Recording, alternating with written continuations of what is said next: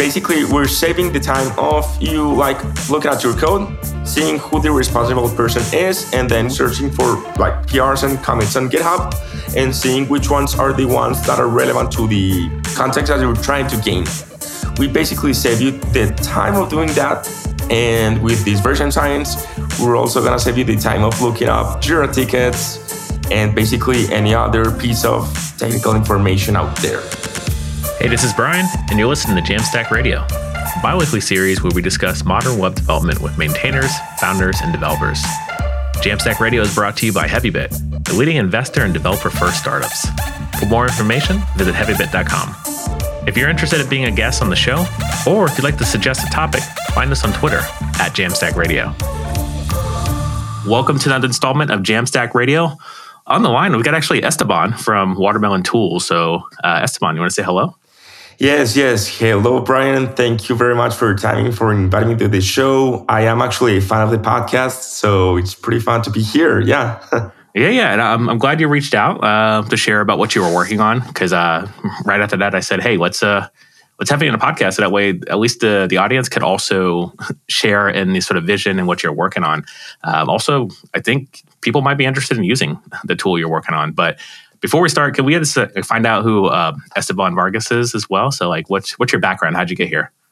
I'm a software engineer based out of Latin America in Colombia. I have been developing software for the past 5 years professionally. And very recently, to be precise, 5 months ago, my best friend from college, Esteban Dalel, and I decided to start this company, because we were working as contractors for remote global companies with teammates, us being in Latin America, but with teammates in the US, in Europe, in India.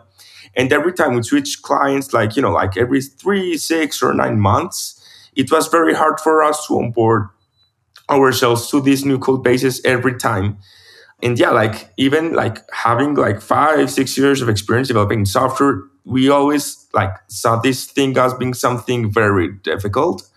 And we started Watermelon. We started this company to solve that problem. Okay, excellent. So what is Watermelon? I'm curious. Sure. So Watermelon allows developers to understand code context immediately.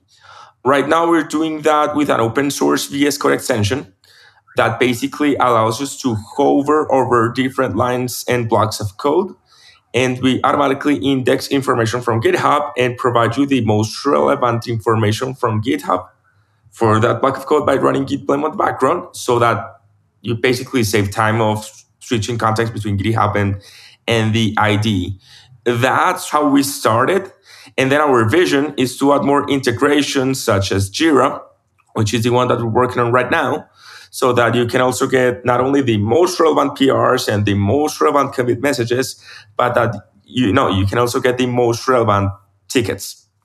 Okay, excellent. So when you talk about information, I'm hovering over a line of code I see, and I'm like, I don't know where this came from, what's happening, and the tagline on your website is "Go beyond, get blame." So I imagine if you're looking for the story, you're going to find yourself in the commit or the pull request and try to get context that way.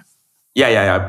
Basically, we're saving the time of you looking at your code, git blame by yourself, seeing who the responsible person is, and then with those commit hashes, searching for PRs and commits on GitHub, and seeing which ones are the ones that are relevant to the context that you're trying to gain. We basically save you the time of doing that. And with this version science, we're also going to save you the time of looking up Jira tickets and basically any other piece of technical information out there. Okay, perfect. Yeah. I was had a use case yesterday where I was writing some code on an open source project I have. And we take some contributions from some regular contributors, but also some new contributors that might only do one contribution. And I was touching some code that was recently changed by another contributor. And I was just a little confused on how we got to this point where we had a function that was sort of working, but it was also overly aggressive. And we basically just needed to write some tests around it to see how to basically contain this function and make sure that it's usable other places. And pretty quickly, I saw actually in VS Code, I've got the Git lens, and it just tells me who changed it. So I was able to know, shout out to George. George has been contributing a lot to the open source project. I was able to understand, okay, he's the one that changed it, but I didn't have the context of like what PR that changed, what release that came in, how long ago this was. So I could see where this could be valuable, where if you're touching an old file, if you're touching a new file, like it's getting a lot of changes, at least you don't have to go back into github.com, try to look through these random commit messages, or GitHub does have a nice git blame feature, but again, that's going to be multiple tabs for you.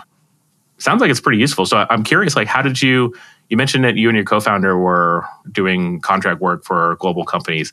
Like, how did you get to the point where you wanted to solve this problem? Well, like first of all, like starting companies is very fun, and starting out startup is very fun. Like we had actually done it in the past, and we know that we actually like wanted to do it again once we had like the right co-founder and the right team. Yeah. And like we just wanted like to let it be. Like we knew that the right problem would just come to us like eventually. Yeah. And we definitely found it like doing remote contract work, Yeah, it's very hard for us engineers to become productive immediately on a code base. And that was like the main motivator to want to build this. And I also wanted to mention that you mentioned GitLens. Those guys are great. We actually started like competing against GitLens. We're actually now seeing ourselves more like as a complement for GitLens. And we're starting to show value on other parts of the interface of the VS Code UI. And second, we're starting to show different information and in different ways. So we're now like in a new category of VS Code extension. But yeah, I guess that we're all in the space of wanting to make in the space of like kind of like individual engineering effectiveness. Okay. Cool. And then you spent some time working on this idea in Accelerator that is based out of Chile, which is Platinus Ventures. Do you want to talk about like how that experience was going through an accelerator? Yes, absolutely. So the story was that back in late January this year, we were like conceiving like the idea, So it was Miami Hack Week. We flew all the way from Colombia to Miami. It's actually a 3-hour flight. It's not that far away. Okay. And, like we had already agreed that we wanted to build a developer tool because we're both developers and we saw like the best founder, like startup fit over there because, we understand the nuances of developers pretty well because we have been doing this for years. And we said, let's go to Miami Hack Week. We'll have like a bunch of developers like physically close to us that can help us like validate whatever idea we conceived there. We went to Miami Hack Week. We conceived like the idea and everything. And while being there, we applied to Platinus Ventures. They replied like super, super rapidly. We had like a bunch of calls super fast. And to our surprise, a week later, we came back to Colombia and we got an offer. $100K for 7% via post money safe cap. And yeah, like they're like super helpful. They're kind of like doing like the Y Combinator philosophy adapted to the cultural characteristics of that we Latinos have. So for example, the program runs in Spanish, so it's for Spanish speaking founders. Yeah. But they have like a super like techie vocation. Like these guys have like started software agencies, cryptocurrencies, exchanges in Latin America, wealth managers, etc. So like we also had like a lot of software developers working at these companies that also became the early adopters of our product. And yeah, like it was super helpful to get that initial traction and that initial mass of users who are like stick to the product. Yeah. And I imagine the focus, I'm not sure how long Platinus Ventures has been around, but... 2 years ago. 2 years ago? Okay, perfect. Yeah, because I enjoy seeing like the growth in Latin America for startups and the ecosystem. Obviously, everybody looks at Rappi as the shining success story of startups. And I think famously, I think came from Startup Chile, if I remember correctly. But yeah, it seems like the growth in the ecosystem is definitely needed because obviously not every Latin American country is at the same sort of level as far as footing and economy and stuff like that. And I know Colombia has a very strong tech scene because I've been down there for JSConf Colombia is what it was called. And so I was curious, are you involved in the local community in Bogota, or have you made it to Medellin to see the community there? Absolutely. Actually, I'm from Medellin, my hometown. I'm moving back there in January after so many years living in Bogota because it's... Okay, congrats. Because it's, like where I went to college with my co-founder. Colombia is like a country of like a lot of engineers, like a relatively growing English-speaking population that allows us to work remotely for the US and Europe as well. I think we just needed the Rappi phenomenon. Rappi is based out of Bogota, Colombia. Yeah. We needed the Rappi phenomenon, like to kind of like make people start companies, and it happened. And yeah, people are starting a bunch of startups now. Yeah. Yeah, it's amazing to see that too, because like we see this in Nigeria with I think the payment platform, which it's Paystack, maybe. Yeah, Paystack and Flipkart in India, like these up and coming, rapidly growth startups. What usually happens is, and you see that with like the PayPal mafia is what like most people point, the pinnacle point of like where Elon Musk and Peter Thiel came out of. It sort of expands growth into other areas as you see more of that sort of VC funding looking for the next Rappi. And I think there's a lot of excitement. And I personally, I love working with the Colombians. I hablo un poquito español. So I enjoyed going down there and, practicing my high school Spanish as well. But yeah, I honestly, I think I'm bullish on Latin America, and I think that folks should definitely like give it a look for even hiring remote, as you mentioned. So, what sort of companies did you work for prior to Watermelon? Like, what was a problem you were working on before Watermelon? First of all, gracias. You should definitely come down and look at some talent.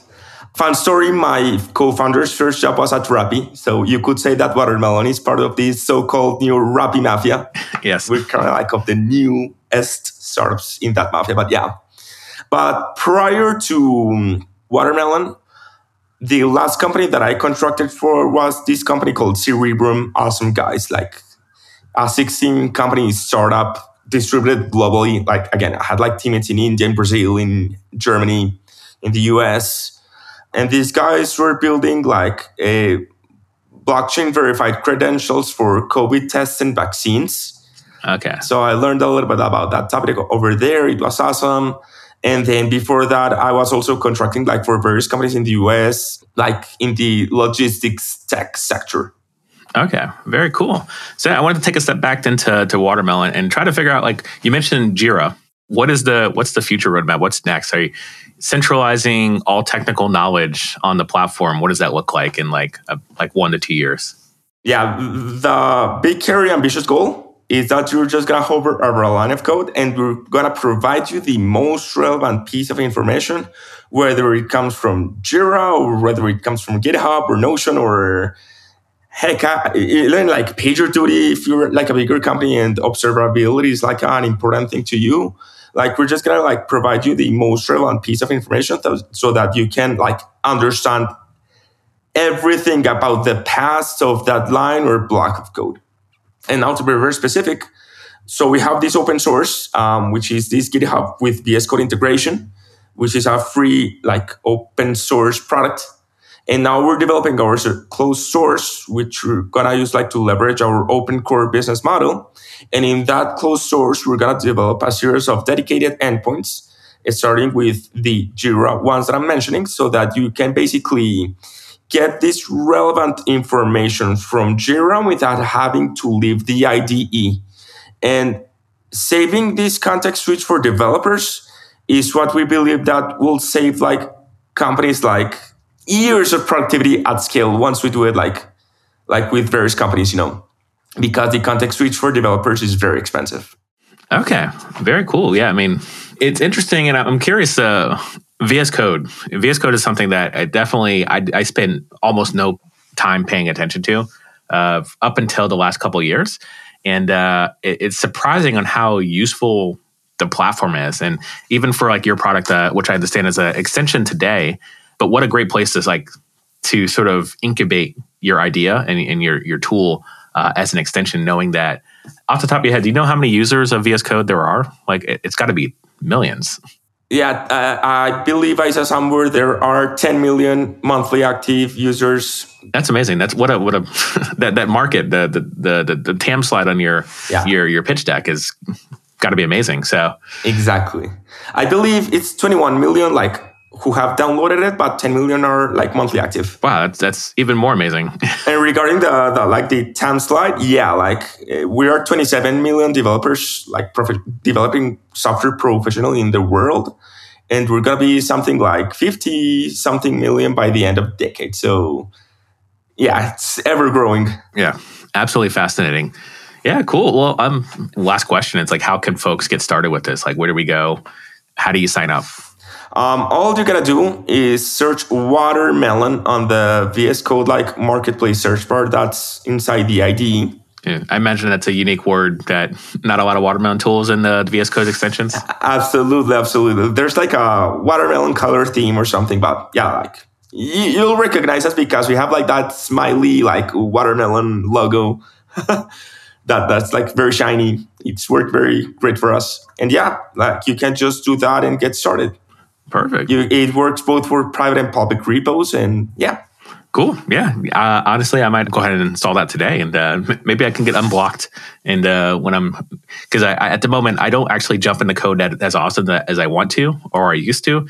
So as things change around me in between my PRs, definitely very helpful to understand the context of the code I'm changing around me. So very cool. So folks, definitely check out Watermelon Tools. I do want to transition us to picks. So these are things that we're jamming on. Could be music, could be food related, technology related.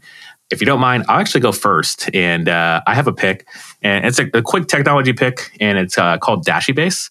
Dashybase is it's sort of a layer that you could put on top of your Supabase database. So Supabase has been on the podcast previous episode. I don't have it on top of my head. But what I'm getting at, Supabase is an open source Firebase alternative. It's built on top of Postgres instead of like a NoSQL experience. And with Dashybase, what they've done is they put a layer on top of your Supabase instance to then build an admin dashboard pretty quickly. So I have one non-technical person on my team who may or may not need to edit context and data. Currently, what we're actually working with is we need to identify the most popular repos on the open source platform. And to do that, we actually have a static table basically to add repo IDs to say this one's popular. We want to automate that in the future, but for now, before we develop that algorithm to identify the most popular ones, we've just been manually choosing them based on what we've known.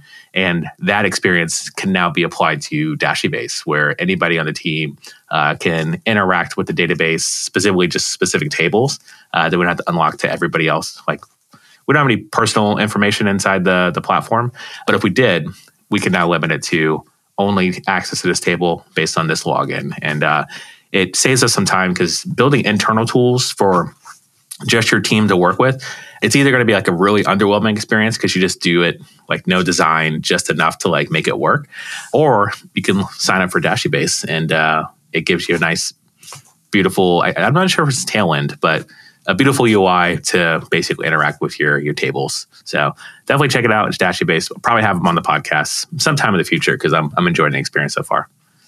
Esteban, do you have any picks for us? It doesn't have to be developer tool related. No. Let us know about something local in Bogota. So when people do visit, they can seek it out.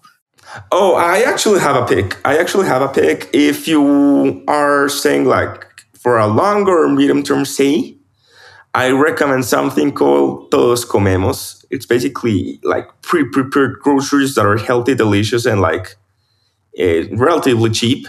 They get delivered to your home like very fast, very conveniently. And it's healthy and it saves you like cooking time. So if you come to Colombia, definitely look at Todos Comemos. Say that again, Dos Comemos? Yeah, Todos Comemos, yeah. What's the English translation for that? Like, we all eat. We all eat? Okay. I was getting there, but yeah. Comemos, yes. Well, perfect. Well, I'll definitely check out Dos Comemos when I'm down in Colombia. I personally love the country. Great experience. I only spent time in Medellin, but would love to explore more of the country. To be quite honest, every time I go to a Spanish-speaking country, I get better at my Espanol. So it gives me more confidence every time I walk into Colombia and other countries. So I'll definitely I'll hit you up next time I'm down there.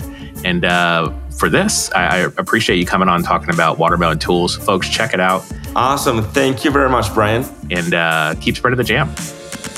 That's all we have time for today. If you're interested in being a guest on the show, or if you'd like to suggest a topic, find us on Twitter @JamstackRadio. This show is brought to you by Heavybit, the leading investor in developer-first startups. To learn more about Heavybit, visit heavybit.com.